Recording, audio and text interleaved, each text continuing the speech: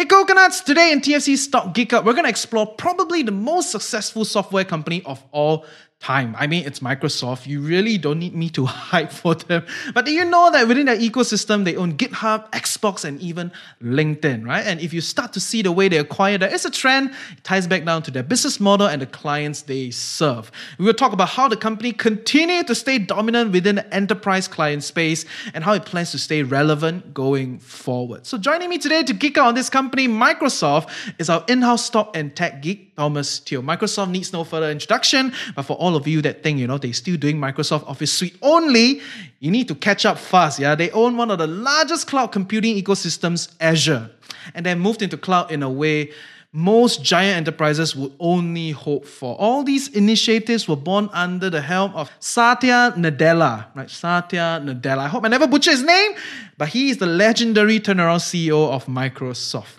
For your reference sake, this episode was recorded on the 28th of July 2021.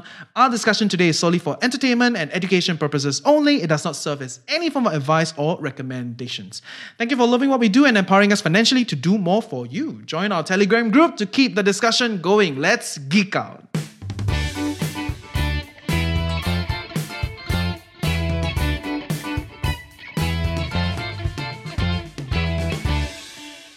So yes, today we're gonna talk about this giant. I'm sure everybody knows that we don't really need to introduce people to this company called Microsoft, But the reality is, it's a lot bigger than what many of us know it to be. Right? It's so big that when we were coming on live, I was like, "Hey, Thomas, what is there to talk about this company? It's just too many things." It's like a broadly diversified in itself, Like, is there actually some sort of competitive analysis that we can give to this company and give people some insights, right? So why did we decide to talk about Microsoft, and what is your take on this company at this moment?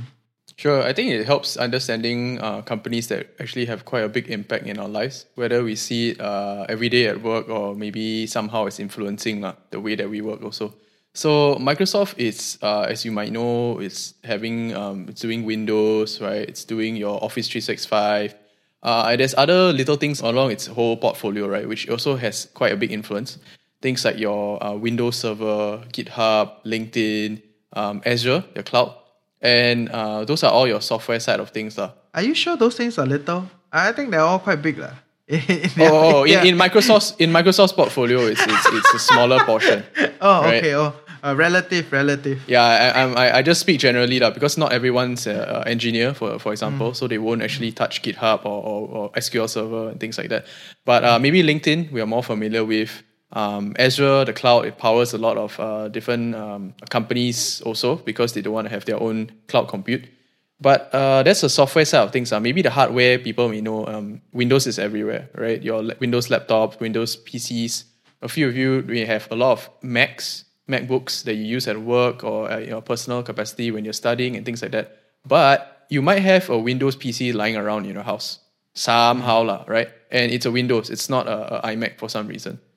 Yeah. So that aside, there's also the Surface, right, which is like a competitor to your iPad. There's of course your Windows Phone, but I'm not sure who uses that nowadays. But there's also the gaming units, your Xbox 360. So for the really hardcore gamers, other than your Sony, your Nintendos, you have got your Xbox as well. So they also do a lot of these. They basically bought the games, right? They are very, very famous to do with Xbox. I think that back then it was Halo. It might be a few other titles now already. And it's like, oh, you must play Halo on an Xbox 360, nothing else. It's that kind of thing.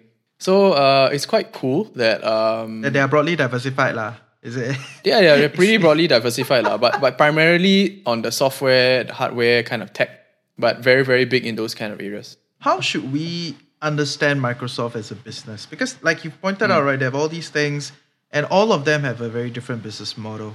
Right, so whether is it from LinkedIn or whether is it Microsoft 365 or like Azure, their cloud unit, what have you, right? So all the way to Xbox gaming, they all have a different business model. And dude, it's like, if we want to talk about all the business models, then it's going to be quite wild. And it's probably going to do like half a day of discussion just on this. So how would a retail investor that is trying to understand Microsoft at a preliminary level look at Microsoft as a business? Like, what is the breakdown that you would push us towards? Right. I think you can use the same three segments which Microsoft uses to report their revenue. So they are productivity and business process, basically things that help to improve your productivity or the way that you run your business. These are your Office 365, right? Imagine a world where there was no there was no Microsoft Excel, or Docs or Slide or presentation. Okay. I'm using a lot of the Google's ecosystem nowadays. But imagine the world didn't have these from Microsoft, right? Sorry, I hate it when people force me to use the Microsoft ecosystem. A lot of corporate people say, "Oh, can we talk Microsoft Teams?" They send me Excel. I was like, "Oh my god, I don't have that. Why don't you just give me a Google link?" But we can talk about that slightly later. But yeah, continue, please. Yes. Sure. So these things, right, is essential in any company, right? You no matter what, right, you need to deal with data in a tabular format. You need columns, you need rows, right? So it's either your Google Sheets or your Microsoft Excel. That being said, Google has come a long way in building up that part of their product, which is giving a hard fight to Office 365 as well. But there's a lot of businesses, there's a lot of government agencies who are still using Microsoft and using it quite heavily. Is there a reason why? I think one is legacy. There's a lot of documents that's already inside these, right? Especially your Excel sheets. And it's not very easily migrated over into something else. They end up having to just continue paying it. And it's not that bad. It's not that expensive. But it is essential. So that's why it sticks. Other than the data itself, some of these companies actually embed a bit of their business process inside their macros. So you can actually code out some things to run automatically inside your Excel or your what do you call this? Microsoft Word. Yeah. I don't even use it nowadays. Yeah, but I know that it's important. Legacy. Yeah, it is important. It's important. Okay, so this is your productivity and your business process side of things. Also, what you power inside it's LinkedIn. Yeah, for some reason that comes under productivity and business process. Okay, and the second segment will be intelligent cloud.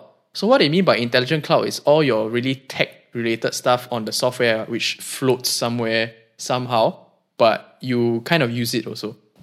So what are these? It's your Azure Cloud Compute, it's your SQL Server.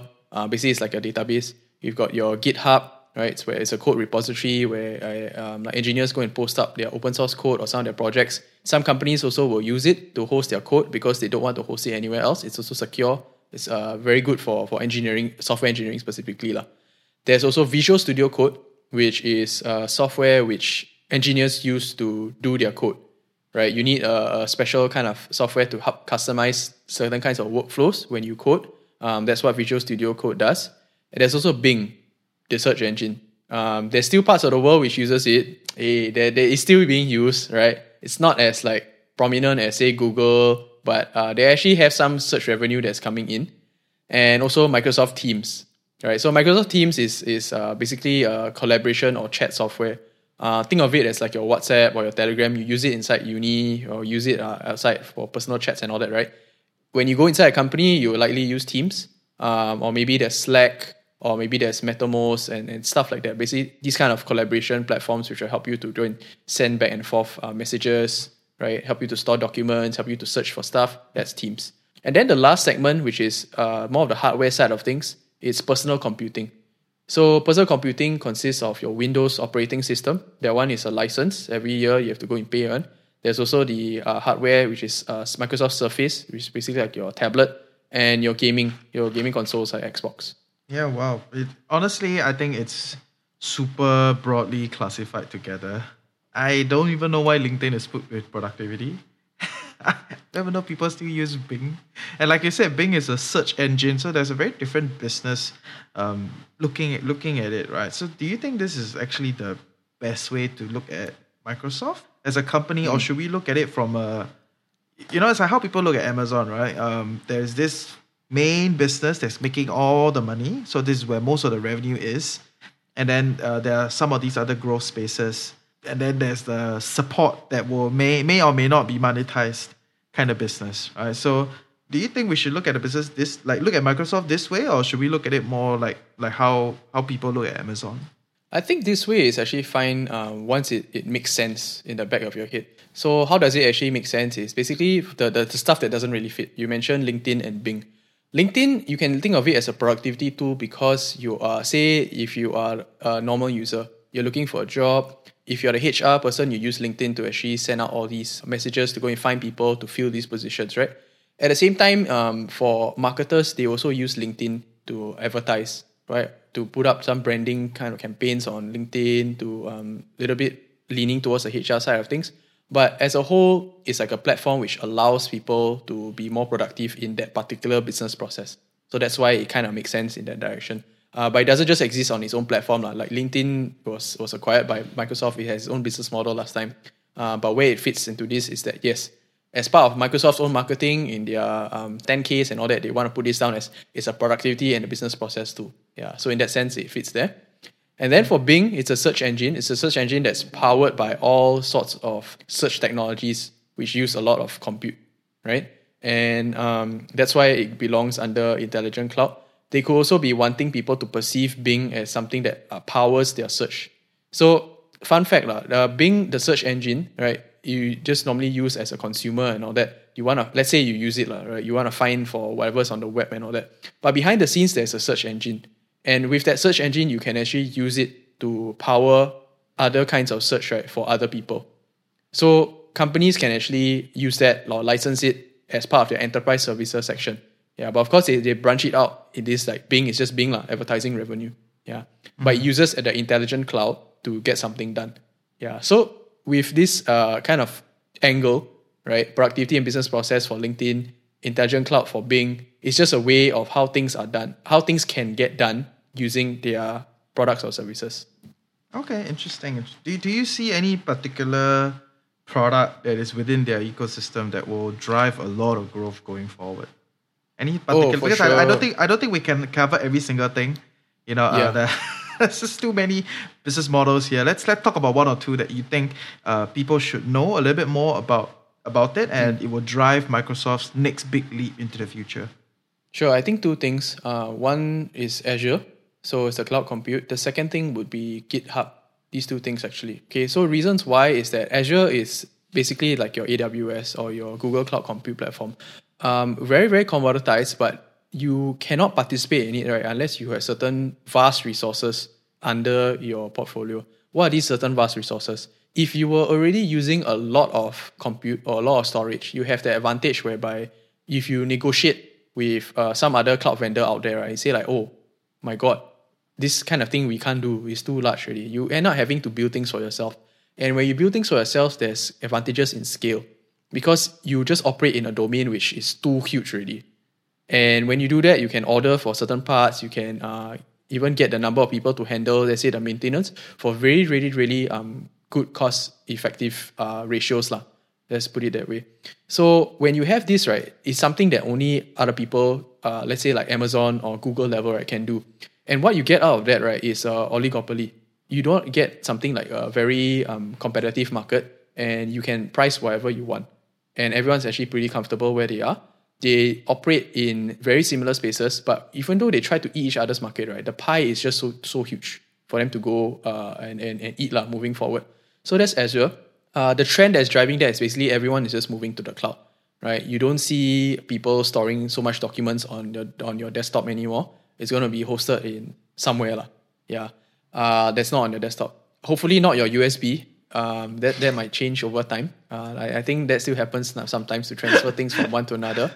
But the whole idea is that the whole process of storing documents and important part, having people to collaborate with those documents, right, is going to be seamless. And that's why there's things like your Dropbox nowadays, your Google Drive, your Box.com. In the case of Microsoft, it's your OneDrive, right? Mm-hmm. So once this is all in the cloud already, you need somewhere to go and store, and you have your data in one place. Usually you want to do some fancy analysis of it, data crunching, you need cloud compute. So that's where that comes in as well. And for cloud compute, it's not say like, oh, you just buy some very high spec computer, your gaming kind of software, you just run. It's going to run fast, sure, but it's not going to scale well, right? You've got thousands of jobs a day. Each one of them takes like one computer's worth of compute per job. And then you multiply by 1,000. Are you really going to spend on 1,000 computers? Once you reach those kind of numbers, right, like law of large numbers, something's going to fail. So we're talking about hundreds of thousands of computers a day, running them nonstop. Who's going to maintain them? Who's going to replace them? All that, and all that is really being done by your big players, your AWS, GCP, and Microsoft. If not, then no one else can actually do it. So that's why it's Azure. As for GitHub, why I say so is because coming from a software engineering background last time, there's very interesting things that you can do on GitHub that you can't with others. So GitHub has a really nice interface. You can actually search for code. And the amazing thing about it is that when you search for code, you can find out how people are actually doing things instead of figuring out things yourself. It's almost like going to Google for answers, right? But this time it's for software engineers. And the best part about it is that Microsoft owns this. And when you combine this with artificial intelligence, right, you can actually get very, very crazy results. Okay, so let me share just one thing. Microsoft was able to build an AI that was recommending code to coders based off what they actually farm from GitHub. This is crazy. So it improves the developers' productivity, right, by a few times, right, because of it. They don't need to look for code. They don't need to think of what to write. I mean, it's just for simple code, but it helps a lot because it really helps in how you should actually think about certain designs when you try to build a more complex system. But if you have some kind of search and recommendation, right, that's built on top of the code, the whole repository of the entire world, for example, right, it's able to also spot what is a bad design or what is something that can be improved. And this is something, right, is an edge which other companies, right, I don't see actually having yet or being able to build because basically they don't have the data to begin with. GitHub is already the largest repository, right? And the most public repository also. So a lot of people post their open source projects and all that. There's a lot of contributions that's being done, right, for free. You have engineers out there with basically a lot of spare time, but because it's like a passion project, right, they just keep contributing code and they keep making fixes and improvements and all that. Like, imagine that. It's basically free effort. It's crazy. And they're also building out things that is quite life-changing for some developers. They used to do things very manually, and then overnight, or maybe a course of a few weeks, right, some developer just introduce a fix, right, which just removes the whole problem altogether. So imagine this, the code base is increasing, means your data keeps increasing, and it's good data, right? And now you have a search that's power on top of that where you can actually find good examples of it and recommend it immediately, right, to Microsoft's customers. Very, very powerful to me. Yeah, pretty crazy. And by the way, I think I need to point it out that search is not such an easy thing to set up. We are just so used to be like, as a consumer of search, we just Google, we just do all these things. It's so easy, it finds us all the information. But I think as an investor or as someone that's trying to understand business and products, we need to be very cognizant that search is not as easy a product as it is from a user standpoint. Right? You need to crunch all these data and you need to be able to sort them out, and then you gotta be able to, find the best way to kind of pick out the best information, right? So that's it's actually very complicated. Yeah, and best also differs on perspective because for a person that's searching for a certain term, right, or the way the order of the words or the phrasing is, right, it's very different understanding for one person, right, and to another person. So you have a lot of different like segments of people, right, searching for the same thing, but actually they're finding something else. So let's say Google, for example, it's important for them to get your history or some other points of data, right, to try and to make the search recommendation as accurate as possible according to your background. Yeah. Yes, which is the beauty of YouTube, which is the beauty of discovery that YouTube has developed as an extension of Google's search power, right? So I think that's pretty interesting. But to clarify, GitHub is an open source platform. They are not monetizing it. Am I right to say that at this point in time? Like there's no direct revenue gen? There is actually. Okay. So there's GitHub, so like enterprise level where you have more secure features, you have things like access control and all that. So you use the same kind of features that you get on GitHub when it's open source, but you get to actually build a wall around it so that other people cannot see it, for example. You also get certain kinds of features like engineering related stuff like version control. You get a more powerful kind of search. You get that recommendation thing, which is like in beta. But you get to test it out and you see that, it's pretty neat. So if I pay a subscription to GitHub, right, I get these services and I enhance my developers' productivity, right, like overnight. There's that kind of advantage. So GitHub has that. I think they have a few interesting programs that's going on also. It's functioning like a platform. So for example, open source projects, right, it is completely free in the sense that the code is free to anyone who wants to use it. But the person that's working on it, they may actually get something like a Patreon to fund them through GitHub. Yeah, serious. So people who are actually interested in the code being developed, right, they see that there's a few committed individuals who's willing to work this, they can back the project as like a sponsor. Yeah, it could be a one-time thing, could be like a $5 coffee per month kind of thing also. There's different kind of payment plans. Yeah, so there's a whole platform that's being built around that as well to keep the engineering effort going of open source projects. Yeah, that is damn cool, right? I think all this community-led initiative is the future. Ground up, a lot of good stuff coming. So for Microsoft, I mean, it's a big mammoth. There are all these things, but what are some major processes, amidst all these different products that we as investors should understand when trying to look at Microsoft? I think R&D for sure as a tech company. Moving forward, I think many other companies, they cannot call themselves as other industries. They have to embrace this technology. But as a forefront of these technologies itself, they need to R&D a lot. If they just say do a misstep, out of 3 years or 5 years already, there's going to be someone else that comes along who maybe takes one part of their business model, but it's actually their core strategy. If it's a core strategy, then there isn't a need for people to go on board anymore. They actually lose some advantages. They stop being big, right? They don't have the kind of momentum anymore. Steve Ballmer. Not saying names, not saying names. Okay. Later. This is essential for a tech company to have. So R&D, let's say on the Azure side of things, you can always make things more scalable. You can always make things more efficient. Right? If you compare head-on to, say, GCP or AWS, if you're that 1% more efficient, right, over the long run, let's say 10 years, right, it's got so much more cost savings, right? Your margins just improve tremendously. And that also translates to more that you can put in, you can pump back into, say, your Azure division. Let's say you're looking at it from a finance perspective. Yeah, you can grow sales overnight. You can also do some kind of productivity improvements more so. It's really like a force multiplier. Yeah. So with things that scale, the R&D, that little tweak that you can do inside your process or your systems, right, makes a lot of difference. Yeah. The other thing would be strategic acquisitions. So Microsoft has gotten to the point where it cannot do everything on its own. So it may make more sense to actually just buy outright if they want to go into a certain area or they see there's certain kind of synergy between their products.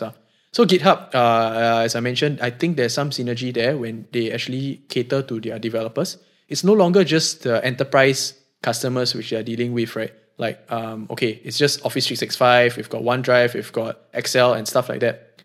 It's more than that. They're looking at the next step where every organization are going to have software engineers, or at least people that can program, right?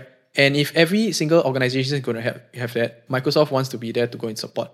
You don't see Google doing that yet. You don't see Apple or Amazon doing that yet. So this is a niche also that they want to carve out for themselves. Right, very developer-centric with the Visual Studio Code, with GitHub, with Azure, all the systems that they need, right, to make sure that the engineers are also recommending, I want to have Microsoft inside this enterprise. If not, I'm not going to work there.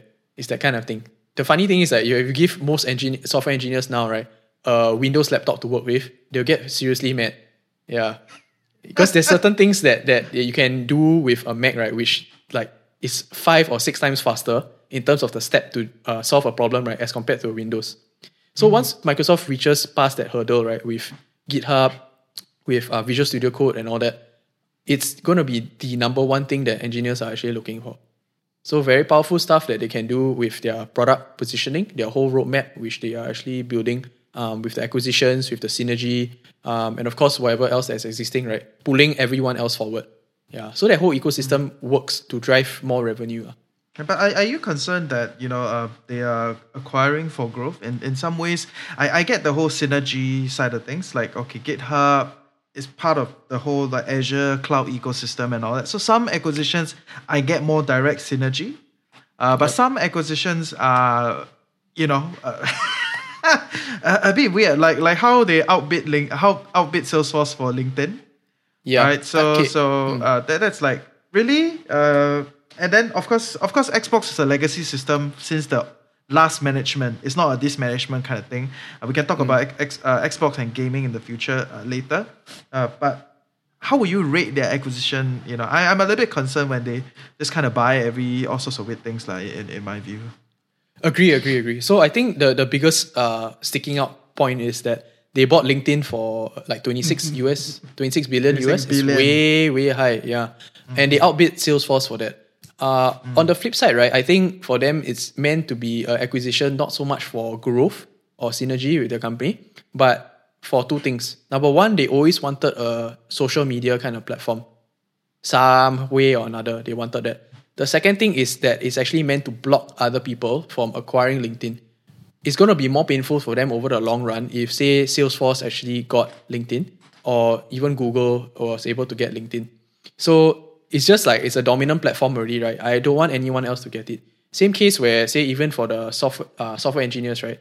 The market for them is so good right now is because there's a lot of people that will pay for them to go inside the company to block them from going to someone else's.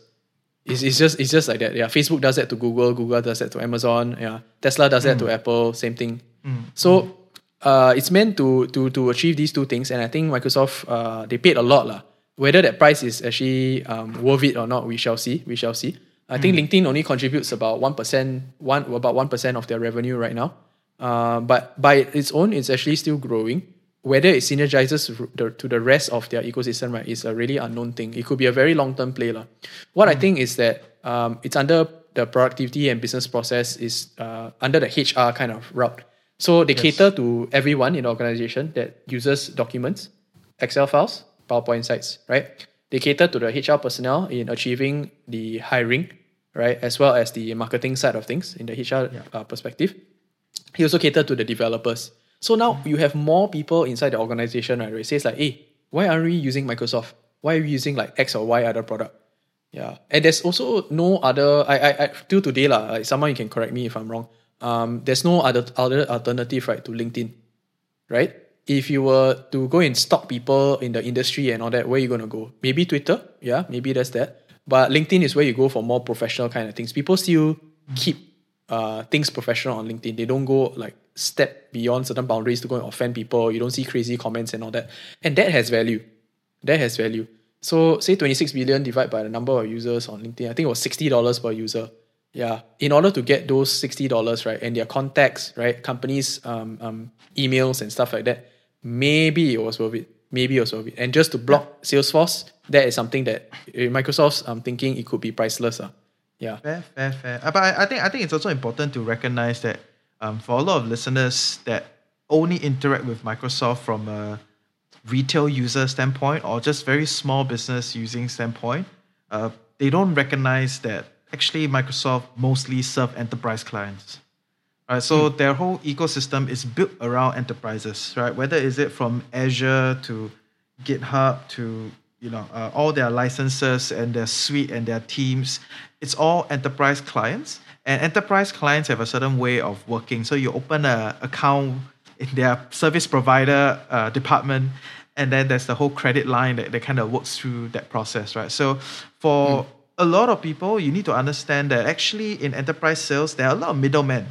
And the middlemen, they do get kickback, right? So even Microsoft, they have all these kind of distributor arrangements, right? So for distributors, the more products you have, the easier it is for them to sell to the end enterprise customer. You buy this one package, you have this and this and this and this and this and this and this. Yes. And it's easier for them to clock higher volume and get a higher percentage, because in the enterprise sales ecosystem, actually, the more you buy from one provider, let's say if I want to sell like Amazon, right? Amazon has all these different products, right? It's a lot easier to clock the sales volume just pushing Amazon compared to which they may give me a higher distributor, kickback compared to different selling multiple stuff.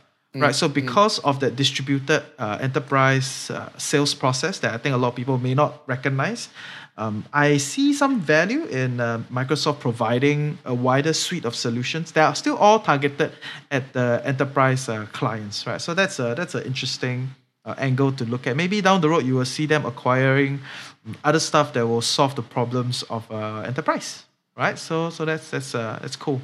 Do you want to share with us a little bit about licensing? I think Microsoft has a lot of licensing in their business, right? So that is one part that for a lot of listeners, it may be a little bit more unique to Microsoft, because amongst the big tech, not a lot of people do the whole licensing model. I think Microsoft is the biggest, right? So let's talk a little bit of licensing before we go into revenue segment. Right. I think historically, Microsoft has gone from a very you pay for 2 years kind of thing, or you buy this like Windows laptop, right? It's really got Windows baked in, and then the license is only valid for about 2 years, and then you just change the laptop. Now they've actually fully embraced a very software as a service subscription kind of model as part of their licensing strategy. So what do I mean by that? Instead of 2 years, you pay for one lump sum or pay like annually, that kind of package, right? You can pay it month by month. And anytime you don't like it already, you can just stop. you obvious bundle deal is higher value lah, right? There's bigger discounts and all that, greater amount of time. But let's say you want to use Office 365, you get, example, $59 a month, you get the premium version and X and Y and Z. But if you top up a little bit more, $10 or $20, I'll give you free email with 50 gigabytes or 100 gigabytes of storage free, right? And then that's another add-on. And not just that, they'll give you more stuff, right? If you pay on, if you pack on more things with your monthly subscription. So it seems to the user or to, let's say, even the enterprise customer, right? Like, hey, really cheap, I get all these kind of bundled deals. I don't need to use some kind of old software anymore. I can just use Microsoft. And forever they will stay. Because you're inside the ecosystem already, you only pay this amount. And it makes a lot of sense for companies to shift over into this kind of model. So yeah, that's the licensing aspect of them. It works a lot for, say, your Office 365. It may be a bit different for your Windows OS, but once you are inside this bundle deal, right, it just comes together. Like every month, visually, right, you're paying only X amount of dollars for a wide range of things that you can do with Microsoft. Anytime someone forces me on a Microsoft Teams call, right, then I know they buy from Microsoft bundle already. Because Microsoft Teams call, the UI not as well developed. But right. whenever they force me into it, and I was like, can use like Zoom or Google? I was like, no leh. Then I was like, okay, can you guys buy Microsoft bundle, right? Right. So there's actually a lot of companies that do that, and it's interesting to note that Microsoft actually has a lot of licenses, even from the B2B angle, from an enterprise level all the way up to the customer, the end customer, and it's quite a complex model. But of course, they have taken some changes over time to do more SaaS style kind of licensing structure. So yeah, that's cool. Yeah. Okay. So let's talk a little bit about how should we analyze Microsoft as a company. Like, what are some core metrics that we should look at when we're understanding Microsoft? Sure.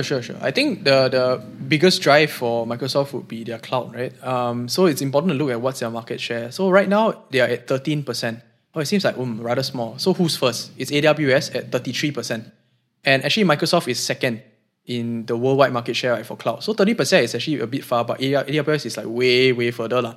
But that's okay, because this is like a almost 3-horse race, right? And who's third is GCP. It's Google at 5 to 6%. So you can imagine actually who's taking the lion's share. It's Amazon, right? Crazy revenues from there, but there's a few spots which they can't go into also, or they can't capture the entire market. That's where Microsoft can come in. And so far the reviews have been good. So not many people actually port out of Microsoft or Azure into, say, GCP. GCP has its own slew of issues. You can talk to engineers about it. But they will either go for Amazon or Azure, which is pretty good, right? So customer service levels, how the engineers actually feel about working with this kind of software. Some will just blatantly see like, no, this is crap. Yeah, I'm not going to work with it.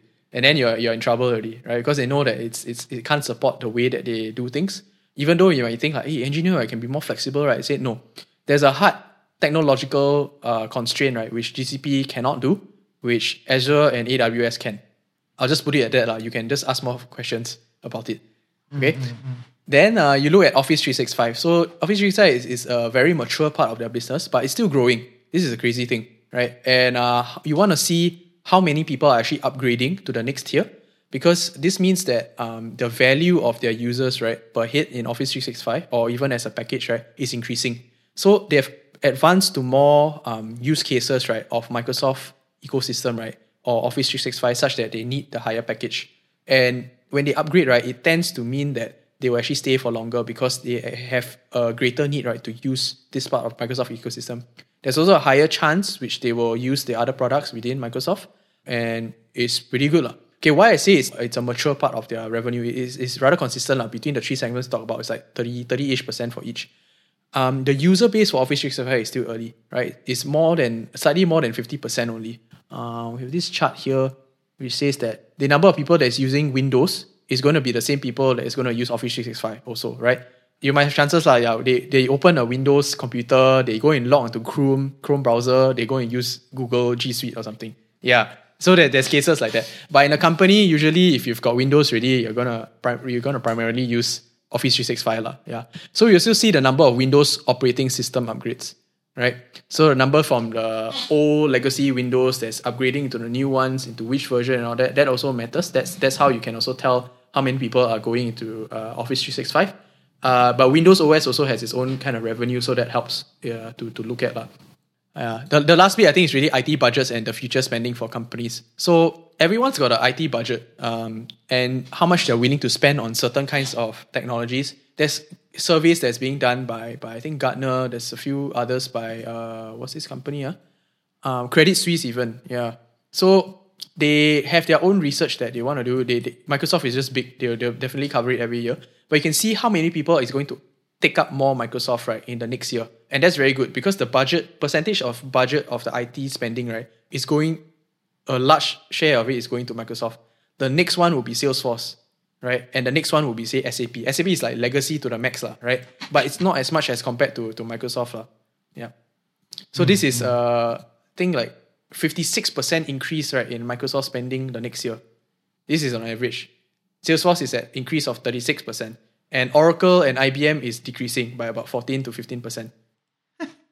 And that actually double downs on the pointers that we were talking about before, right? Which is customers of Microsoft is actually enterprise level. So if you can provide them more solutions to solve their enterprise level problems, then the budget that goes to you becomes bigger and bigger and just easier. You bundle everything and then your per ticket per client becomes much bigger. And you're seeing from the numbers. So that's a pretty interesting way to look at it. Although I do agree that every single business in Microsoft as a product, it can be a little bit different and not a little bit different. They have a lot of different business models.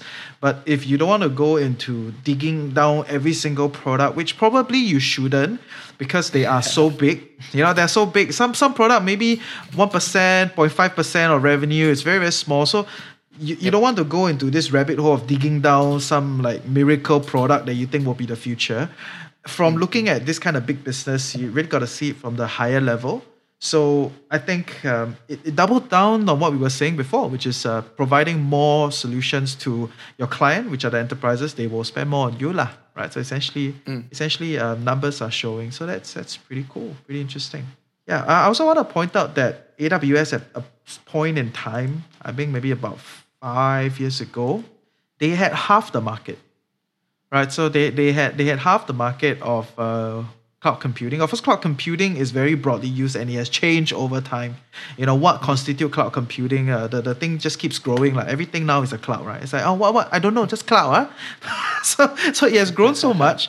So everyone is growing, right? So even though Amazon has a smaller market share today of the total cloud computing space, it is still growing pretty massively. But in other words, it also suggests that Microsoft is really getting that push and doubling down on that product.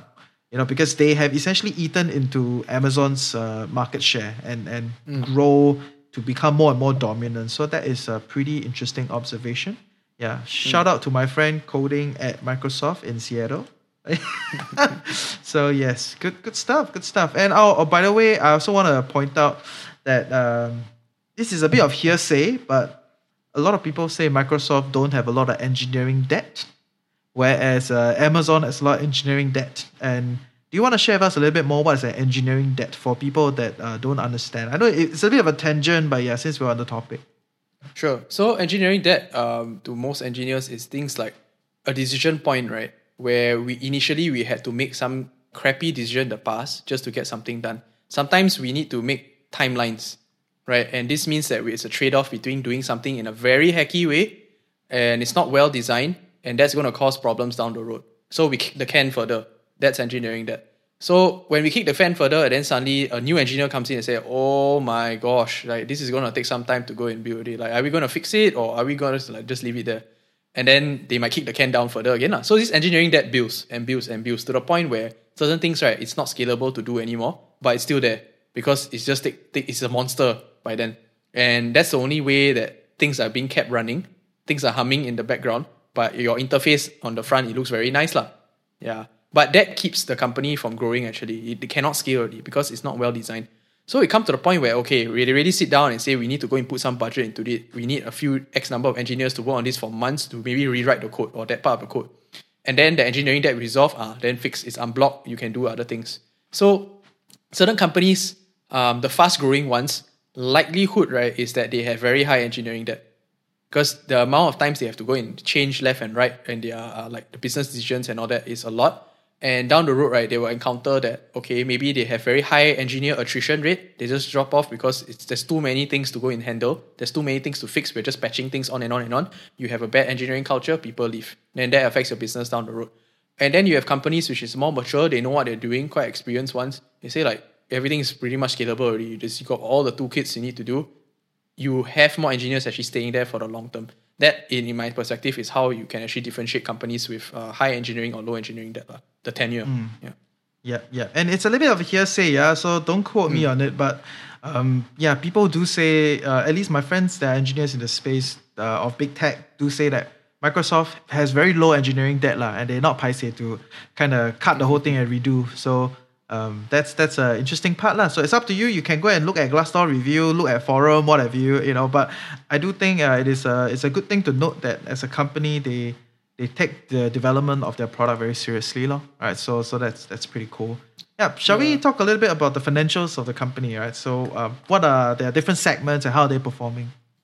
I think it's very nicely split from Microsoft. So there are three, right? Productivity, business process, it's at about 31%. Intelligent cloud's at 34%. And more personal computing, right? It's at 35%, the hardware segment. So it's very neatly balanced out.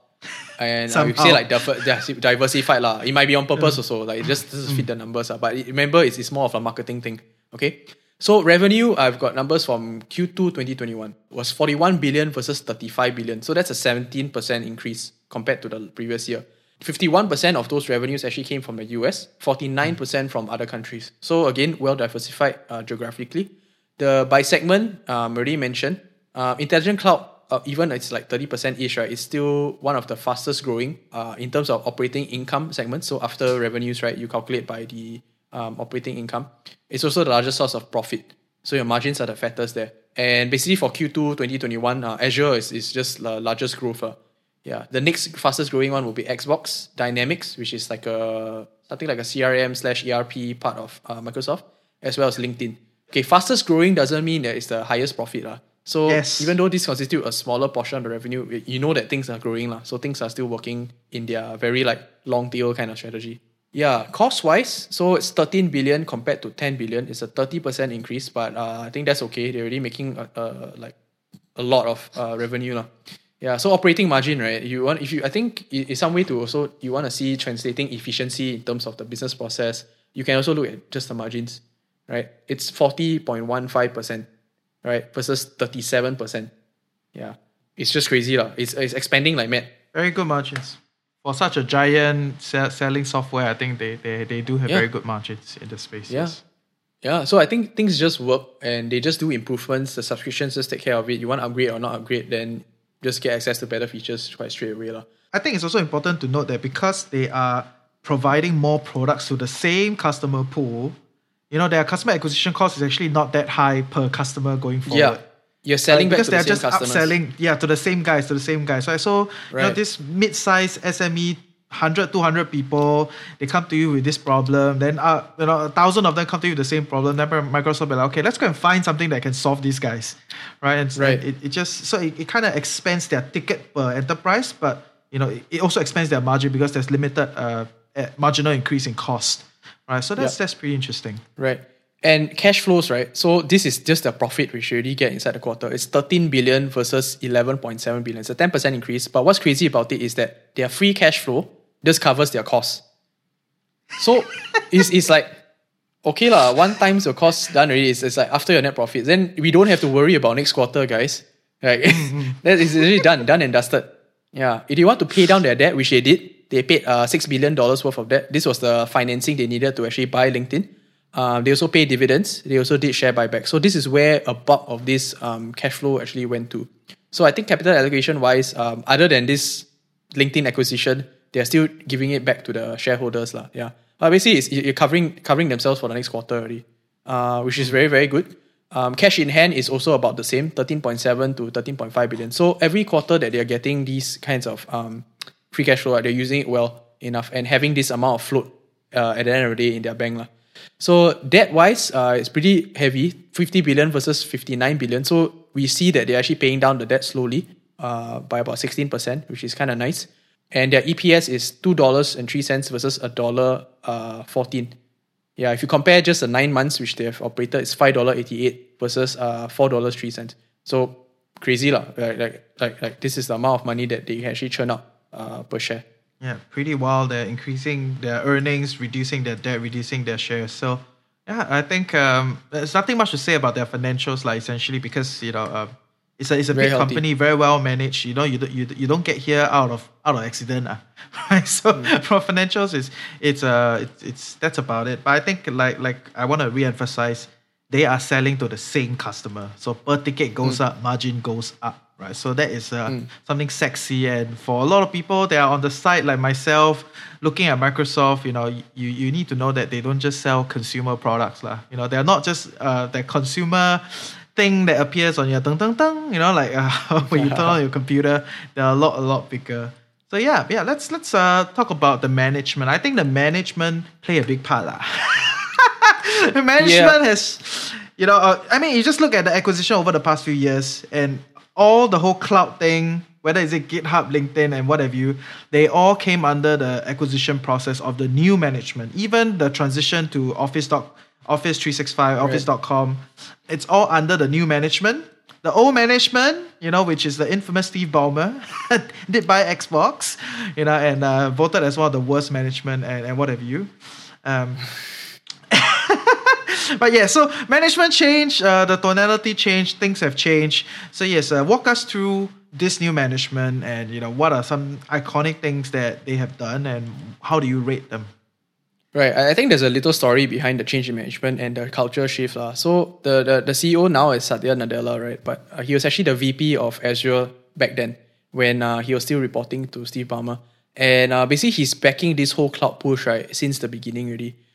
He joined since 1992. He's got a background in engineering and has an MBA, whereas for Steve Ballmer, it's solely, I think, in math and economics. So not really a tech background. I think this matters because basically under Steve Ballmer, everything about Microsoft, right, is anti-open source. That means he wants everything inside the Microsoft ecosystem, right, to be only reliant on this enterprise to build out certain things. No one from outside is going to contribute in. Neither is anything from enterprise going to get out. Right, so your developers aren't going to be very excited about working with Microsoft, whether it's a technology or whether it's a company lah. So under Nadella, that has changed a lot. Right, it's open source first, it's developers first, cloud centric. Yeah, whichever tools they need, they want to be as open as possible. So a lot of the tone, a lot of the marketing inside and outside the company actually changed. Yeah, so I think having Satya Nadella as the CEO, right, it's very focused on cloud. It's very focused on engineering as the key component in Microsoft strategy moving forward. So not just that, not just the CEO, the others inside the senior executive team, which we'll talk about, also have a technical background. Even those in the sales and the marketing side of things. And I think this is essential. So there's Judson Althoff. He's the chief commercial officer. Previously, he did senior sales in Oracle and EMC. He joined in 2013, so been there quite some time. There's also Chris Capocella. He's a chief marketing officer. Was in Microsoft since 1991 also, so around the same time as Satya Nadella. There's Kevin Scott, he's a CTO, previously at Google, also at LinkedIn. He holds multiple patents. He's also a researcher and engineer. So you have the tech geek, you have the sales and marketing people who are also tech geeks. You also have the CEO, also a tech geek. Yeah, so running a large corporation like that, I think that is essential. So everyone kind of resonates or understands what the engineering problems are like, right? Before crafting solutions for them, not the other way around. Yeah, I think that matters a lot. Yeah, I think a lot of people don't understand sales engineers. It is a very specific role, and it's actually very hard to hire technical salespeople, right? So I think that's for everybody that work in HR, you probably know lah. But for everyone else that's not in the space, it has a lot of value when your sales team understand the technology rather than you just randomly get some people that sell cosmetic and come and sell IT. It's a everything different. Can one. Everything can one. Everything can. Everything's sweet. Yeah. Okay. Sweet. Yeah. So it's actually very different, and technical sales is very specific. So it's good that, like what you pointed out, that even their marketing, the commercial people, they all have some sort of engineering background and they understand the space and the ecosystem in general. But I think definitely based on what Nadella is pushing for, it suggests how they're going to push forward, right? So during Ballmer's time, they bought Xbox and what have you, and those are very walled garden strategy, right? They want to be like an Apple, right? So a lot of those things are kind of okay, those are the past, right? But you look at where things are now and how the management envisions the future. It also suggests how they acquire certain things, how they build their corporate culture. Like my friend that's working in Microsoft is like, hiking and climbing half the time. So it's like, I was like, 你不用做工, you don't need to work. It's like, yeah, just get the work done, that's fine. Right? So the culture has changed and Microsoft is becoming a sexier and sexier place to work also, right? So it's all part of the whole open source culture, open source idea, community-led, and a lot of those things. So yeah, if you ask me, I generally am quite aligned with this idea, and I will rate the management pretty highly. Yeah. Any thoughts? No, I think that kind of summarizes it. They have a lot of other strong leaders, but this is just the key ones on the C-suite level. But really, going forward, it's really also on the enterprise level, right? Understanding that the devs, the engineering inside their enterprise customers, right, also matter. So that's why giving them this kind of support and tools, the product direction, the company's direction, matters a lot. Yeah. Every mid-sized company will have a tech team going forward. Right, so I think so too. I think so. Every mid-sized company, not the small guys, but the mid-sized 100, 200, 300 people, they will have to have their own tech team, not to develop things from scratch, but to optimize and change things, to meet their own customers' specific needs. Right, so because I envision that that's the future, then yeah, I think Microsoft is pretty well positioned.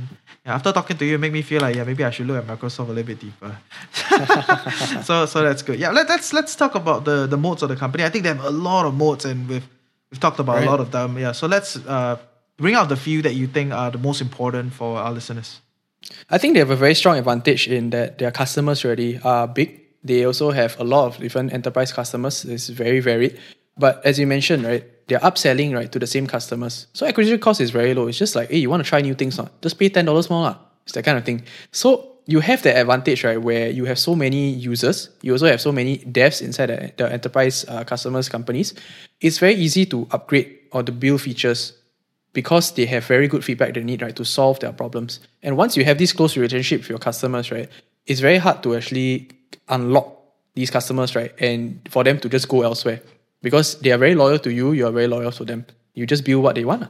That being said, not just building everything that they want, but it's also prioritizing according to what they want. But Microsoft has a say in the direction also because they are that big, right? If they want to influence how things are being done, let's say a developer cycle, productivity and business process, for example, everyone has to use LinkedIn, right, for their hiring needs in the future. They can go along this line one, and then that's where you see LinkedIn being growing the revenues, right, even more. Because suddenly they just want to activate this kind of growth strategy.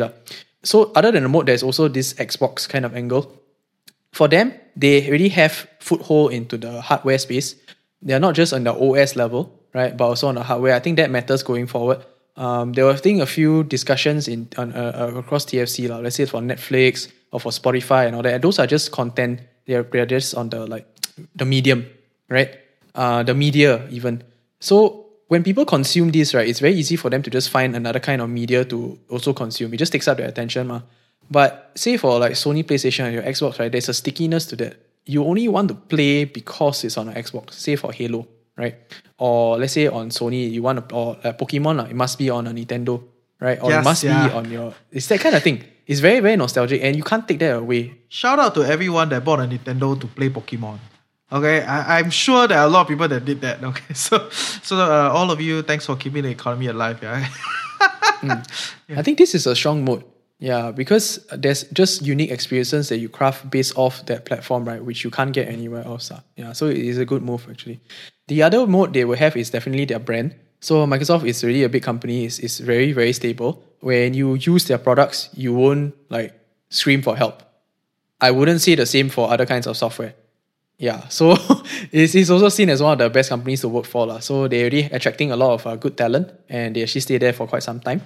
Another thing is that they are very, very strong in the domains that they are in already. You won't see them lose market share overnight, right? It's a growing market overall, but they are very entrenched in those areas, those three segments in some way or another. And they have that kind of mindset, right, to kill the products at least when it's not working. Yeah, so you definitely know when things are not working or not, right? But for now, they have these strong moats lah. Yeah, they are there. They are very, very high walls. And I think that is definitely something to know, right? So when you look at Microsoft, at least when for listeners, when you're studying Microsoft, right, you may not be able to find the next big thing in terms of like growth and what have you. They're probably pretty advanced in a lot of things that they're already doing, and they're already one of the top fews in whatever space that they are in. But I think understanding Microsoft gives you a better understanding of the other companies that you're studying. Right? So let's say if you're studying Sony, you're studying Nintendo, right? Then you have to look at what Microsoft is doing with Xbox ecosystem. Or, if you're trying to look at Oracle or IBM as a company to see whether maybe they can turn around. Is there something that's going to happen? IBM is shouting their turnaround story for the longest time ever. And how Oracle has a certain anchor in some of the big software ecosystem also in itself. By looking at Microsoft and actively revisiting Microsoft, what are they doing? It gives you a better view of the whole landscape, right? Essentially, that's kind of why I think we wanted to do today's episode. Not so much about like telling you, there's a big opportunity at Microsoft. It's like Microsoft is like everything they're also doing. And they're executing everything pretty well. It's one of those episodes where, same as Apple, we find it very hard to comment something very witty and counterculture and like some super is there something to say about Microsoft? So that's kind of my base case when I look at Microsoft as a company and why we want to cover it today. For all of you listening. So yes, to sum up, okay, although there is so much good things about Microsoft, are there any risk factors or any kind of growth opportunities that you observe for listeners when looking at Microsoft as a company? For sure. I think Microsoft focuses a lot on the enterprise side of things, right? So there may be still people using Office 365 in that respect. But we cannot also discount that there is a very gradual shift in the non-enterprise, maybe even in enterprise, right, towards G Suite. So there's a lot of G Suite products really that can replicate almost the same, if not more, of what Microsoft can do. Dude, our whole team is on G Suite. We're using Slack, we're using, G Drive, we're using all the Google G Suite stuff, so Gmail and what have you, right? So yeah. Right. And if you look at the history of Microsoft, they have killed the products fast, yes. But those kind of products also, it means that they are losing that part of the game. So example, do you use Hotmail nowadays? Right? Yeah, but everyone back then was like, I have a Gmail, I've got a Hotmail, I don't know which one to use. Then suddenly it's like, everyone's just started to use Gmail a lot more. Why? Maybe because the single sign-on is just that much better. Right? And Hotmail is like, hey, why is this? It looks very clunky. You want to type in your things, you want to sign in with things. You don't see a lot of platforms where you want to sign up. Say like you sign up for Netflix for some time. Activate using your Hotmail. It's just not there. Right? It's not the first one already. So that has been out of their roadmap. They're not going to do that anymore. You look at browsers. Are you using Internet Explorer? Are you using Edge? No, right? So they are also not very much winning on that consumer software side of things. Right? But Internet Explorer was one of the things which affected a lot of the buying decisions last time in enterprise. Because most companies that bought into Microsoft say like, everyone uses Internet Explorer. All the software must support Internet Explorer. But now that's changing because they're decommissioning it already. And trying to push out Edge. But basically it's too new for the enterprise customers to use also. And the next best thing that they use is Chrome. Because everyone's used to it outside of the company. Right? Shout out to Firefox though. Actually, the internet interface is the most optimized and most efficient. So the least operational, the highest experience is actually Mozilla Firefox. So interesting. Anyway, it's a listed company. We can talk about it another time. But yeah, interesting stuff. So browsers, right? I think this also makes a difference. You can use Firefox, but you log into Firefox, you log into Google Drive because it's faster. Maybe, yeah. Yeah, but at the end of the day, the products they use, right? You see this ecosystem, like who is it actually controlled by? Slowly, there's going to be a gradual shift. Like, someone think like I'm always using Google stuff, right? I also want to hunt for other things that's by Google because the experience is that good. So Microsoft has to be a bit careful here, like they cannot just cede more and more ground. Another one would be search for, right? Google, Bing, or Yahoo. Everyone uses Google. Chat, MSN Messenger, Skype. Who uses those? I don't know. Yeah, who uses Teams, right? Teams is only in enterprise, but not on the outside. Yeah, Windows versus Mac. I think this is another big one. If they lose on this front, I think this is a very big risk lah. Yeah, because basically, if there's no need for Office 365, if no one's on Windows, right? So this Windows thing has to be looked at very, very closely, whether they're losing market share or they're gaining. The devs definitely they will choose Mac over it because it's Linux. Then for normal users and all that, well, basically if the form factor is good, it can replicate the same thing as Windows, or you use a Mac and then you use Firefox on a Mac to use Google Drive. Nothing stopping that, right? Like it's platform agnostic. You're not stuck with something and you're forced to use a certain ecosystem. I think this is something that may become more prominent in the future, where the trend of consumers, the trend of enterprise, that they don't want to be stuck on something. They rather have more flexible options. The last thing I think would be a platform war that may occur. So Xbox is a good mode for them, but that's right now. But moving forward, where things are going to be, they might need to go and fight with VR and AR. So that's where the trend is starting. For say like Apple, their wearables, Facebook's Oculus is heading in that direction. It's just starting, but I think this is important for large companies to go and look at. And for Xbox, can they actually keep up with this is unknown. Whether they have enough content that's going to come on board for VR and AR, this is also unknown. Until now, I haven't seen Microsoft working on it yet. Yeah. It does not sound like it's their main push. Compared to everyone else, Amazon, Apple, Google, Facebook, they all have a bigger content strategy. I didn't say Netflix because they are all about content only. So compared to Microsoft, they are all putting more in content. Yes. So from a mode perspective, I think they have a really strong mode. But the biggest risk overall, like what we've discussed, right, is getting complacent.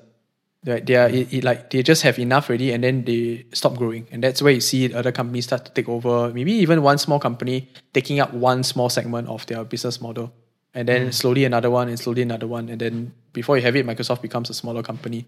Yeah, so that is a risk ultimately. Yeah, a lot of different growth opportunities for sure, but it's to do with the maturing customers that they have, upselling the existing things that they have.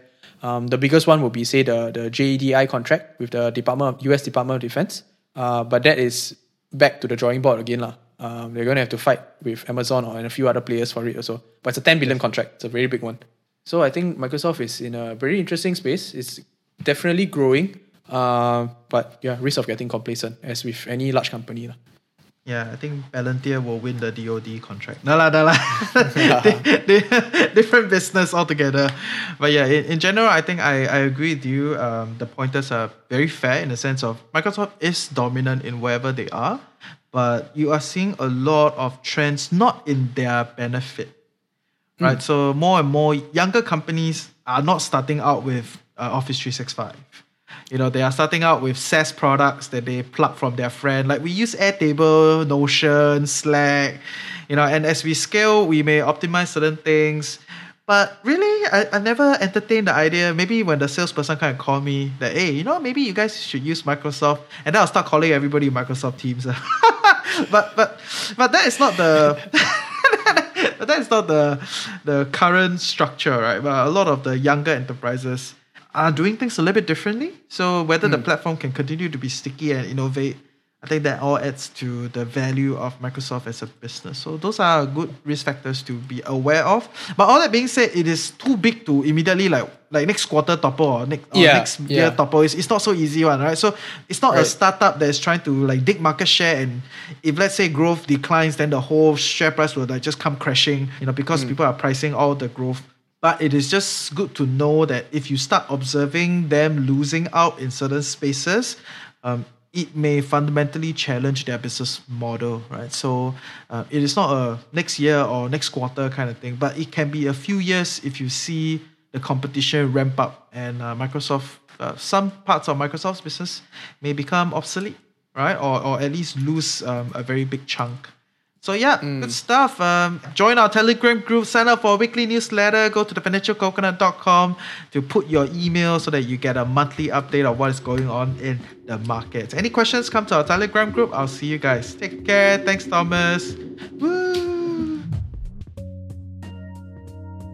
Hey Coconut, so I hope you learned something useful today and definitely recognize that investing is a personal decision. We're not giving you any recommendations here, but always happy to geek out with you about different interesting companies and trends for the future.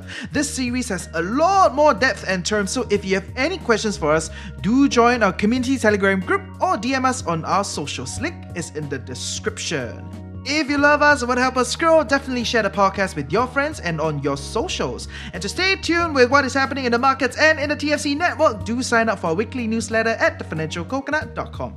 With that, I hope you have a great day ahead and may you improve to become a confident, insightful and disciplined investor, ultimately creating the life you love while managing your finances well. See ya next week.